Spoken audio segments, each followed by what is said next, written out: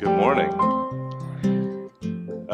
Hey, it's great to be with you. I got to say, Carrie and I were out west last weekend with family, and so coming back and seeing the Easter lilies. Happy Easter. Sorry that we missed you all. He is risen. Hallelujah. It's good to be together. It's a great season. And as you can see, we're starting a new series here as well, As She Goes. And I have to admit and confess that this one's a bit personal to me. I've got two sisters. Why'd you do this to me? I've got two sisters. One of my sisters has really walked away from the church. We have a great relationship, so don't hear that part of it's broken, but she's walked away from the church. And as we've talked about over the years, growing up, and she and I were in the same settings, she never saw a place for her in the church. Never saw a place for her in the church. And that's not from a service standpoint, that's about being loved by Jesus. That's what she experienced. And so gathering this morning, hearing the worship, ain't no grave, amen. We're bringing it today. The Spirit is present, and we got a word to share today, and the Lord is with us. So this one's a bit personal. So we're going to talk about some of the narratives in the scriptures that the Lord uses women to lead, to support, to direct, to save, to convey His message in amazing ways. Now, that intro, that bumper video there was, that's good, really good stuff. It really brings it. We got people from the congregation gathered. It's really, really a lovely setting of what's going on today in this family, which I think reflects much in many other gathering families in the name of Christ like we are today. But I have the joy of, again, taking us back to the Old Testament, and there's a bit of let's see how it goes. So we're looking at Deborah, and Deborah, if you think about the Old Testament where you have the nation of Israel and their history, and Moses takes them out in the Exodus and everything, and then you've got Joshua, who was the next one that kind of led the people, and then Joshua dies, and Israel's in a bad way because sin continues to have its hold on them. The Lord appoints judges, those who will specifically help direct the activities of the nation of Israel. And one of those judges is a gal by the name of Deborah. And so today in Judges 4 and 5, we're going to hear about Deborah's story and Deborah's activity with regards to the nation of Israel. And then we're going to spend a bit of time, as you are probably getting used to me doing, trying to understand what is that context like, right? So we're going to admit where we are today as far as how our life is, but then try to understand what would have been occurring back so many, many years ago in the nation of Israel. So let's listen to this section here of Scripture from Judges 4 and 5.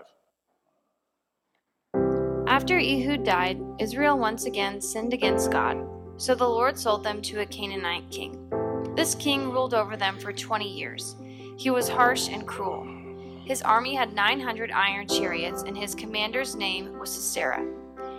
The person who judged Israel at the time was a prophet named Deborah.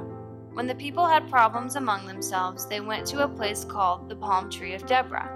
She would sit there and hear their complaints and then settle their disagreements. One day she called for a man named Barak and said to him, "The Lord has a message for you," he says. "Take 10,000 men and go to Mount Tabor. I'll cause Sisera to come with you, with his chariots and his army. He'll come to fight you, but I'll give him to you." Barak said to Deborah, "I'll go and do as the Lord says, but only if you go with me. If you don't go, I won't go." She said, "I'll go with you, but if I do, you won't get the credit for killing Sisera. The Lord will give that honor to a woman." Barak agreed, so Deborah went with him. Barak gathered 10,000 men and went up to Mount Tabor. Sisera heard about this, so he took his 900 chariots and his army and headed toward Mount Tabor. Deborah said to Barak, "Now's the time. Take your men and attack Sisera." So Barak moved his men down the mountain and attacked the Canaanite army. The Lord was with him and caused Sisera's men to be confused. They turned and ran. When Sisera saw this, he left his chariot and tried to escape on foot. Barak chased the army until every man was killed. Sisera ran until he came to the tent of Jael. Her husband was in alliance with the Canaanite king. She saw Sisera coming, and so she went out and said, "Come in here, and you'll be safe." He went in, and she hid him under a rug. He said, "Please, give me water to drink." She gave him milk, and he sat up and drank it. He said, "Stand at the door of the tent. If anyone asks if there is a man in here, tell them no." She then covered him again, and since he was exhausted, he fell into a deep sleep. Jael went and got a tent peg and a hammer. She quietly knelt down next to Sisera and put the tent peg on the temple of his head. Then, with solid blows, she nailed it through his head and into the ground. Soon Barak came by her tent in search of Sisera. She went out and said, "Come and I'll show you the man that you're looking for." Barak went into her tent and saw Sisera lying dead on the floor with a tent peg through his temple. Israel continued to fight the Canaanite king until they were victorious. Then they lived in peace for 40 years. So we have this wonderful, surrounded by the Easter lilies, and this video about as she goes, and kids and women of all ages leading in their home. Here's our text, right? Deborah, who is there as a judge, and Israel again has done evil in the sight of the Lord. They call out to the Lord, and what does the Lord do? He tells Deborah, who's the prophet, who's conveying the word, go, and then we will take 10,000 soldiers and we'll go slaughter the Canaanites, which they do. I hope you notice that when Deborah is telling this, that we're being told that this victory will be at the hands of the Lord, hands of a woman, which in that context is a bit unique, I think, right? Given the history. But yet they slaughter Sisera, the commander of the Canaanites, runs off, and then what we have here, Jael puts a tent peg and hammers it through his temple, and he dies. So there you go. Happy Easter, right? Well, I mean, what a contrast of this lovely video we have compared to the slaughter that occurs back in the Old Testament. So we just have to admit it, that it's a different time than we find ourselves in today, isn't it? But yet we still need to figure out, what does this mean for us? How do we deal with what the Lord's instruction was back then? Because there are some connections, and I've tried to extract a few of these. I'm not suggesting that run out and put together an army, nor do we do anything with a tent stake through anybody's head, right? So we can't just pull this out and say, this is what worked for Deborah, we got to go do it here in Houston. So just to be clear, don't do that. But yet, we need to figure out, what is the Lord telling us here?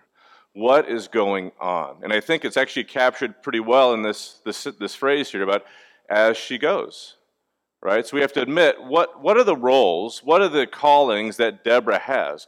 Well, Deborah clearly from this text is, first of all, as Deborah goes, she's a prophet. We're told that, and that has a unique role that is unique to her. And in this case, she also turns into a warrior. So Deborah is both a prophet and a warrior leading the Israelites into battle to bring this victory. So we can roll through the slides here.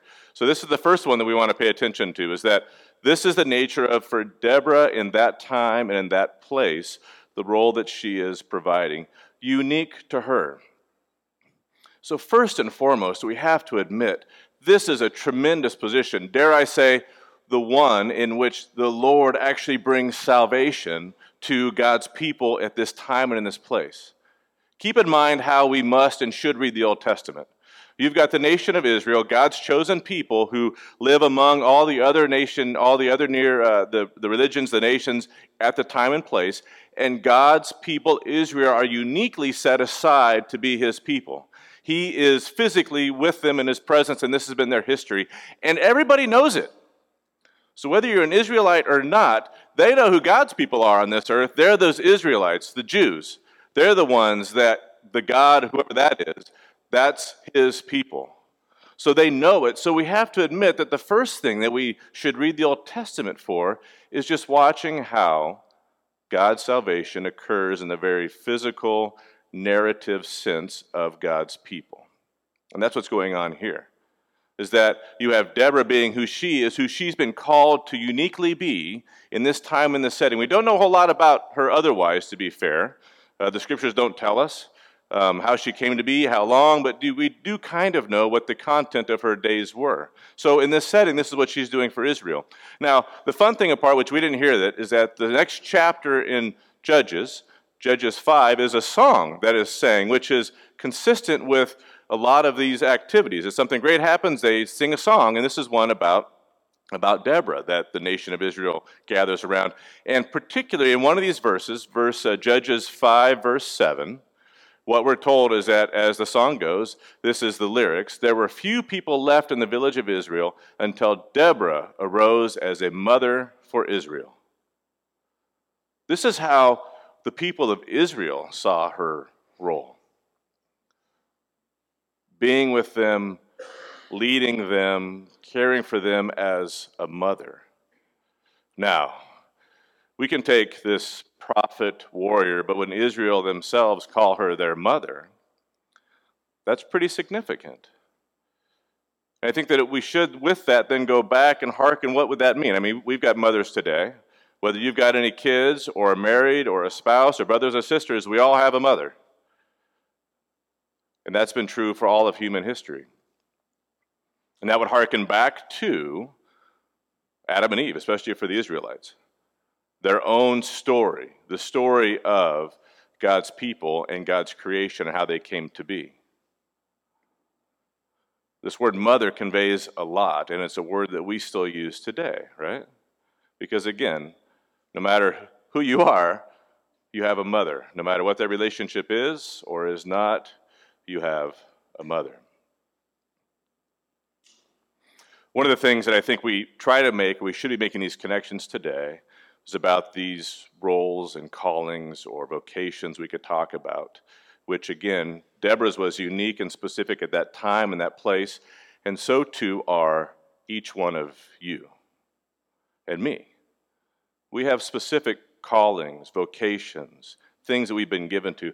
Some of our own decision, right? Maybe a job, maybe a house, a neighborhood we move into, but many not of our own decision. You know, if you're married and you have children, well, God gave those children to you. If you're not married, well, you haven't had that occasion yet. If maybe you're married and you've wanted kids and you weren't able to have kids, there's just a whole lot going on there. And so I think that's one of these areas we just need to sit a bit and try to think about what the Lord is saying about how he uses his people. In this area, I got to tell you, this is one, this word mother, which again hits close to home. Not for my own mom, whom is alive still and good relationship, but for my wife, who is the mother of my children. See, and I'm going to share again what we tend to know about ourselves. So as my wife goes, mother is one of these things that is really compelling for her, and thank God for that. Carrie and I, chose, when we first married, we were married quite young, 20 and 21, and she was working toward a nursing degree, and we decided at the time, which was like 2 years, 3 years after that, let's see if we can start a family. And for better or for worse, the Lord said yes, and we got pregnant pretty quickly, and not long after that, we had another child. And so here we are at our mid-20s with 2 kids and doing what we do, getting after, chasing the game, and whatever it takes, right, raising our kids. And Carrie loved being a mother and was wonderful at it. She was, and we were fortunate enough because we started having kids at a young age that she stayed home with our kids. We didn't have any money, and so she was working and probably go to child care, and so we just had to manage with what we had. And again, she was able to stay home. This is just how it worked out for us as we made the best decisions we can at the time.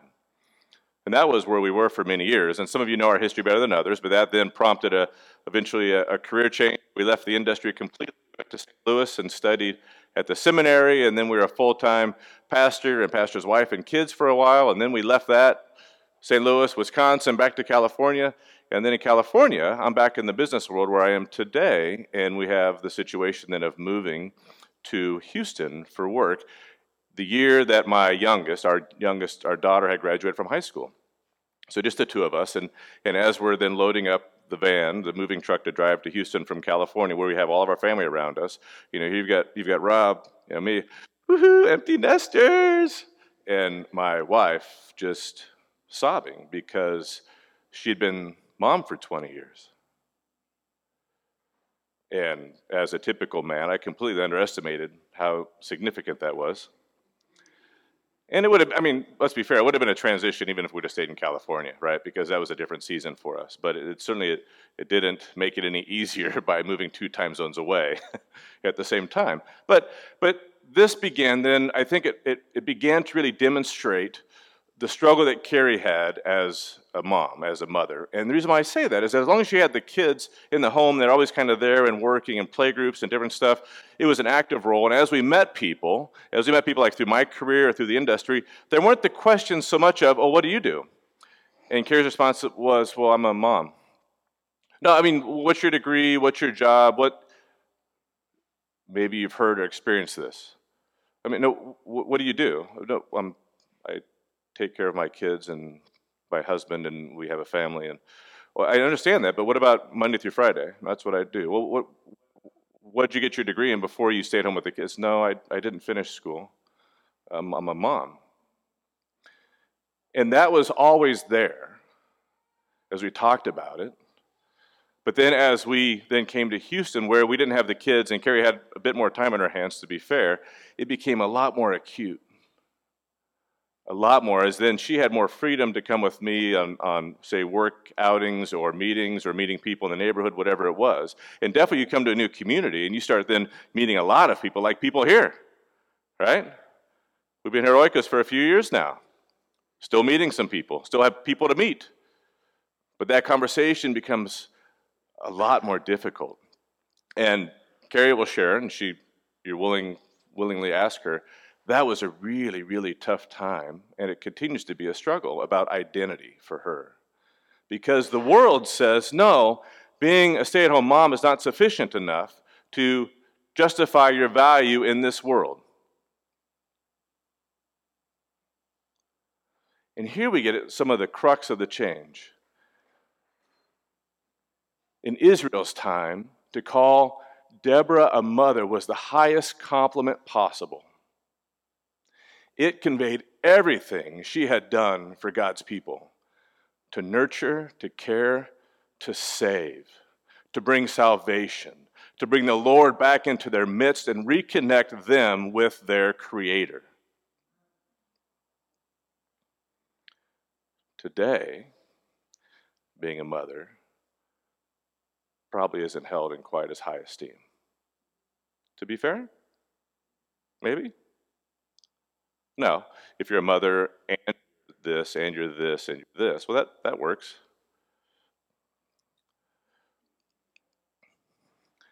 This is specific to Carrie.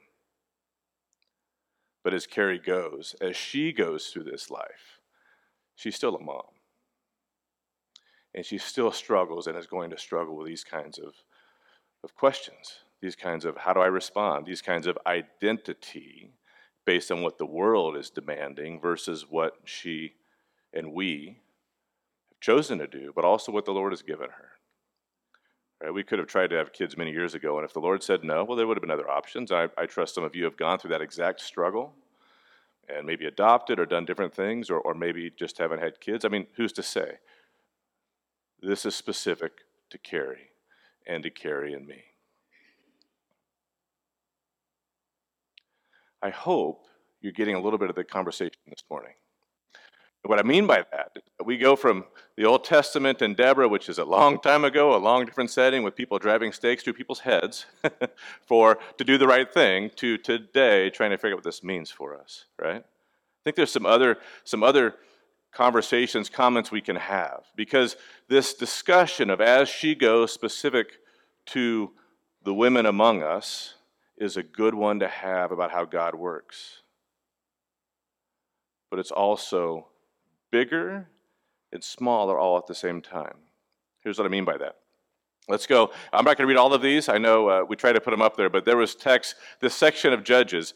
Israel, there's a certain pattern, which maybe we can resonate. There's a certain pattern of sin, rebellion, right? We're told at least 5 times in the first 6 chapters of Judges, Israel did evil in the sight of the Lord. It is just scan through there sometime, right? And every time this happens, they did evil in the sight of the Lord, and they're in bondage for 20, 40 years, and they finally cry out for the Lord to save them, and He does. Oh, here we are the next week. It's kind of like a soap opera, actually. Here we are the next week. They do evil in the sight of the Lord. They chase after the Baals, the Asherah poles, all kinds of stuff. All those other gods that are among them, that's who they run after to be like what the world tells them they should be doing, rather than being content with their God who is with them. Sin has its way, doesn't it? We're told over and over and over again how Israel takes their focus off the Lord.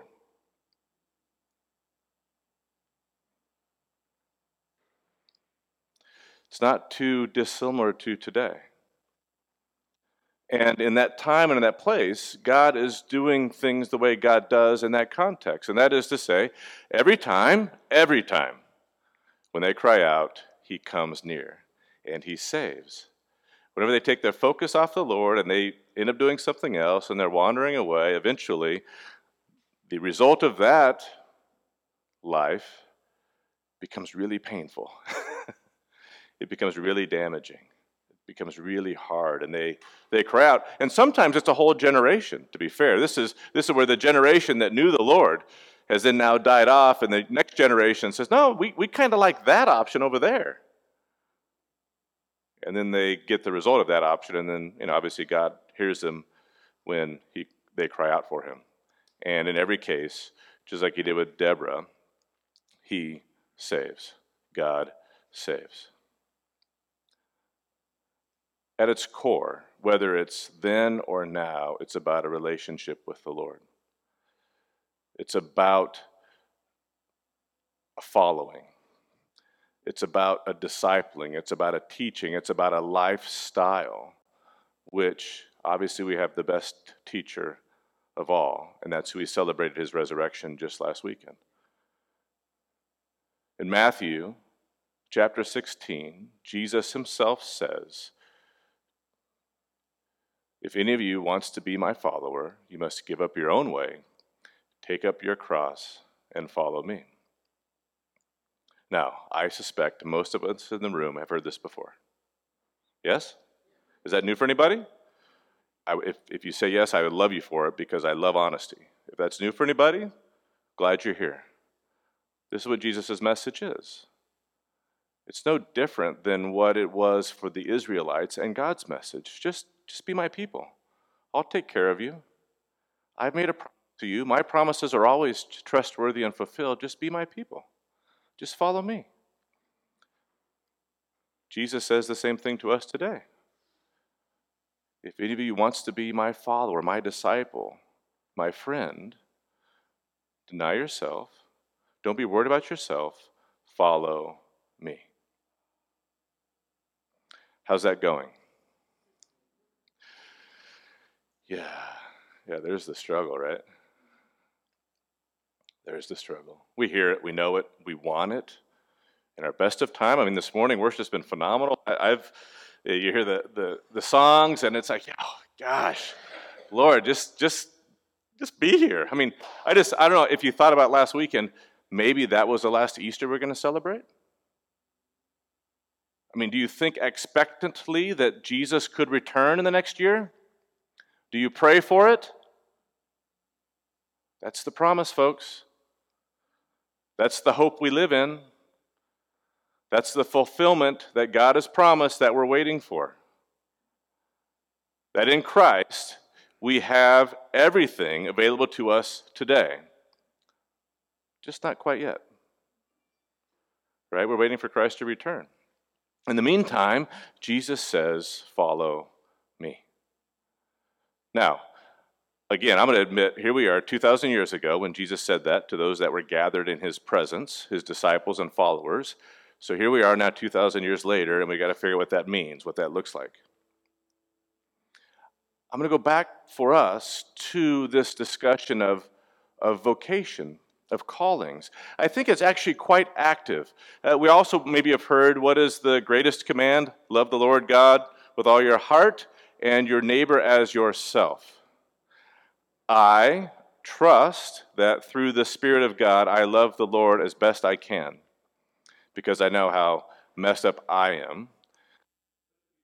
Sometimes that's tough for me to gauge.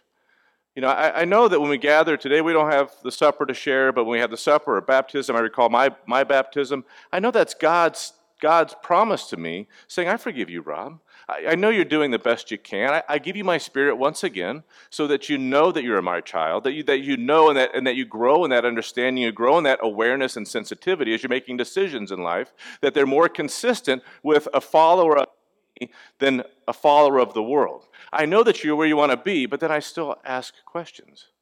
I still wonder, what else can I do, Lord? And I think this is where, as we talk about love the Lord your God, that's a gift from God. He grants us his Spirit. Amen? Loving my neighbor, I can have a lot more active role in that participation. A lot more active role in that participation. And get direct feedback, whether I like it or not. Whether I know them or not, they're my neighbor. You're my neighbor. My wife is my neighbor. Our children are our neighbors. And so in many ways, the conversation for Carrie and me through the struggle I talked about identity in Christ, is that hon, you're the exact mother that these kids need, whether they're 2 and 4 or 22 and 24. You're exactly what the Lord has given that they need, so just rest in that. Just be there. They'll tell you what they need. They'll tell you when they need some help, and you'll know it as their mom. You carried them, I didn't. There's a certain sensitivity that goes with that. So trust in that. So there are activities that each of us have uniquely given by God that we can serve, that we can be active in. I'm not going to give you a list of 10 things to be a better husband today. Sorry. I know that might be easier, because then you can say, check, check, nah, working on that one, check, check, check. It doesn't work that way. Sorry. At least from God's perspective, it doesn't work that way. Now, there are behaviors. We'd had a sermon about adultery a few weeks back. Don't commit adultery. It just tends to go better. Maybe that's a bumper sticker. Don't commit adultery, right? It tends to go better, right? It's just the way it works. Don't lie, don't cheat, don't kill, right? These kinds of things, they just tend to go better. But I want us to stop today and really think about the areas that you're serving in, all the roles of life, because the last one here, this is it. I know this is as she goes, but as Jesus goes really is what our focus is today. Because I find that in the world, in the church, I hope you can see from Jesus' own behavior and activity that who did he spend time with? Who did he surround himself with? Sinners, adulterers, lepers, blind, deaf, all of those that society in his time considered were the worst of the worst, were cast aside to not be engaged with or talked with or served. That's where you find Jesus.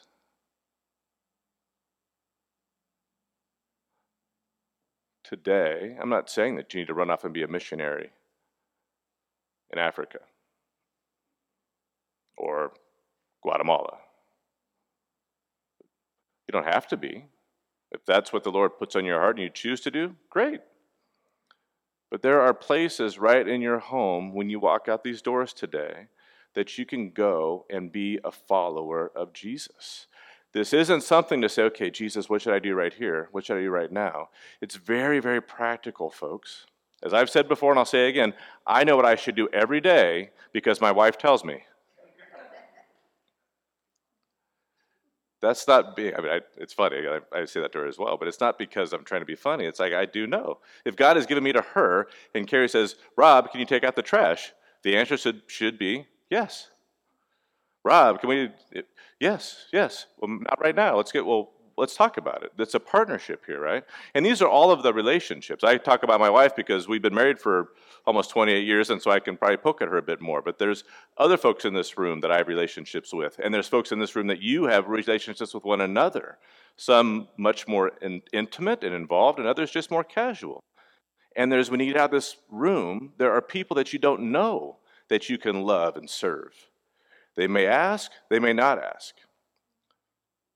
If you see someone in the market that needs some help, stop, help them, whether you know them or not. This is what it means to follow Jesus, because we're able to do freedom, a freedom that allows us to serve others completely without regard of what it means for us. Completely without worrying what my payoff will be. Your payoff is secure. That is life eternal with Christ. What more is there? So we can go and freely get after the things of life, whether that is a parent, whether that is a worker, or a neighbor, or a daughter, a grandson, granddaughter, a grandparent, a recovering addict, addiction to sex, drugs, an adulterer, formerly in jail. Whatever it is, folks, God knows. And He came to save you from it, to be with you in it. I'll be the first one to admit that I've got messed up life because I know how sinful I am. I work on it every day, and I pray to the Lord every day, and I'm reminded of my own salvation in Christ, and that before I could ever love the Lord, He loved me first, and thus I have the joy to serve those around me. So as Jesus goes, so shall I.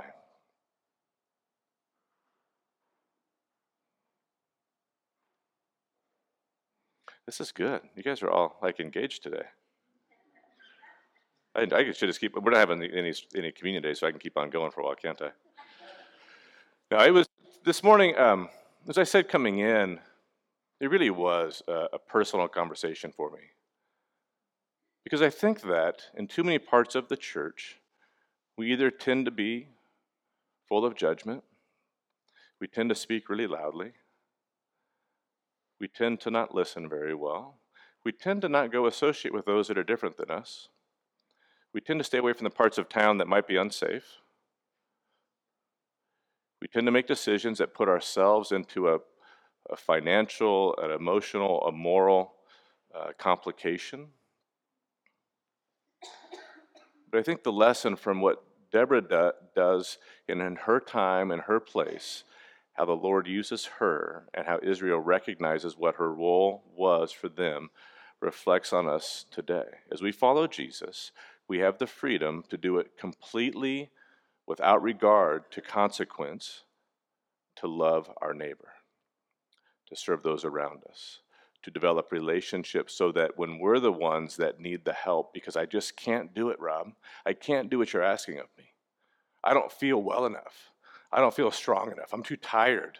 I can't do that. I don't want to see anybody. You're lucky I even got here this morning. If that's an honest response today, I'm glad you're here. Ask for help. Jesus came to create a community, a family, a body, which is His, in which we all share.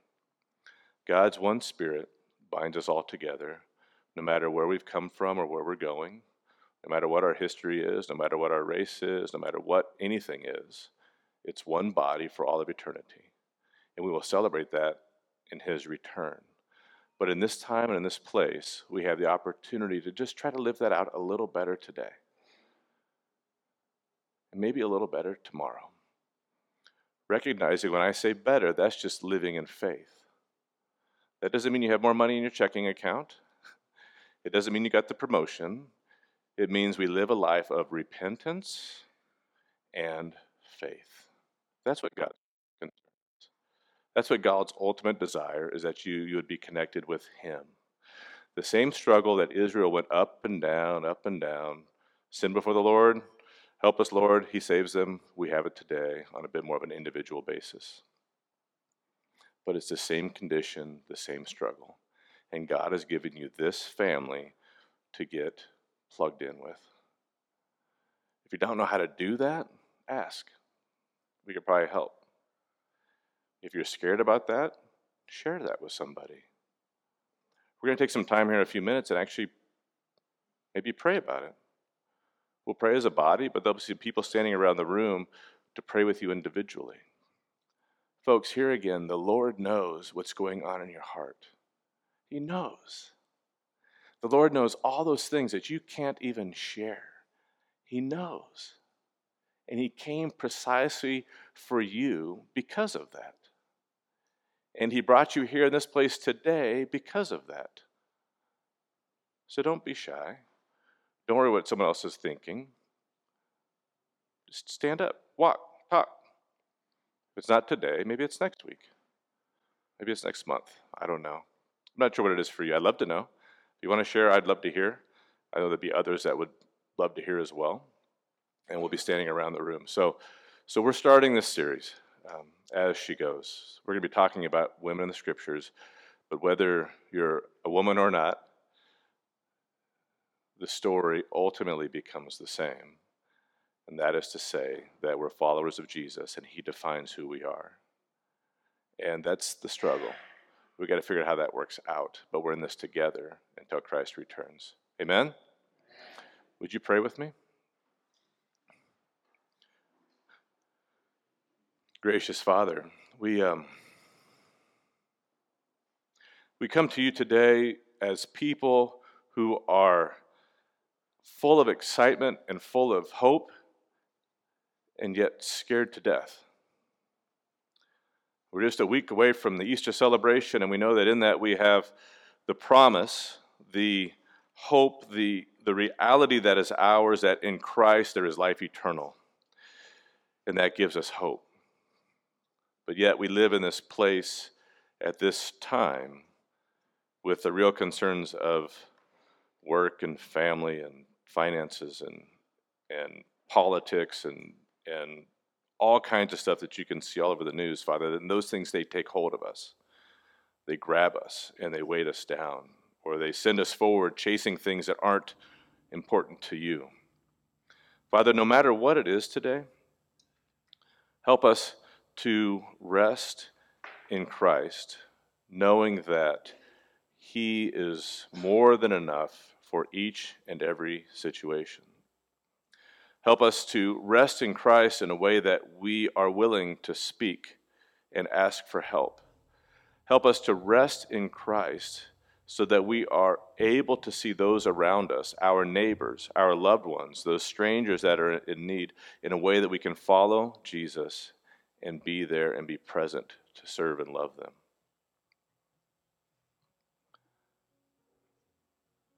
Father, you're a loving God, and we know that, but still in so many ways we hear and we experience and receive hate, and sometimes we cast it out ourselves. Forgive us, Father. Grant us a spirit of unity. Grant us a spirit of love, of forgiveness. Help us, Father, to readily repent of our own struggles and sins. And Father, help us to acknowledge who you are in our life in each and every situation, so that in doing so, we might have the occasion to just share the hope we have in you. Just share our history in you. Just share forgiveness, which is in you. Not so that it would bring glory to us, but that in each and every situation, to God be the glory forever and ever. Amen.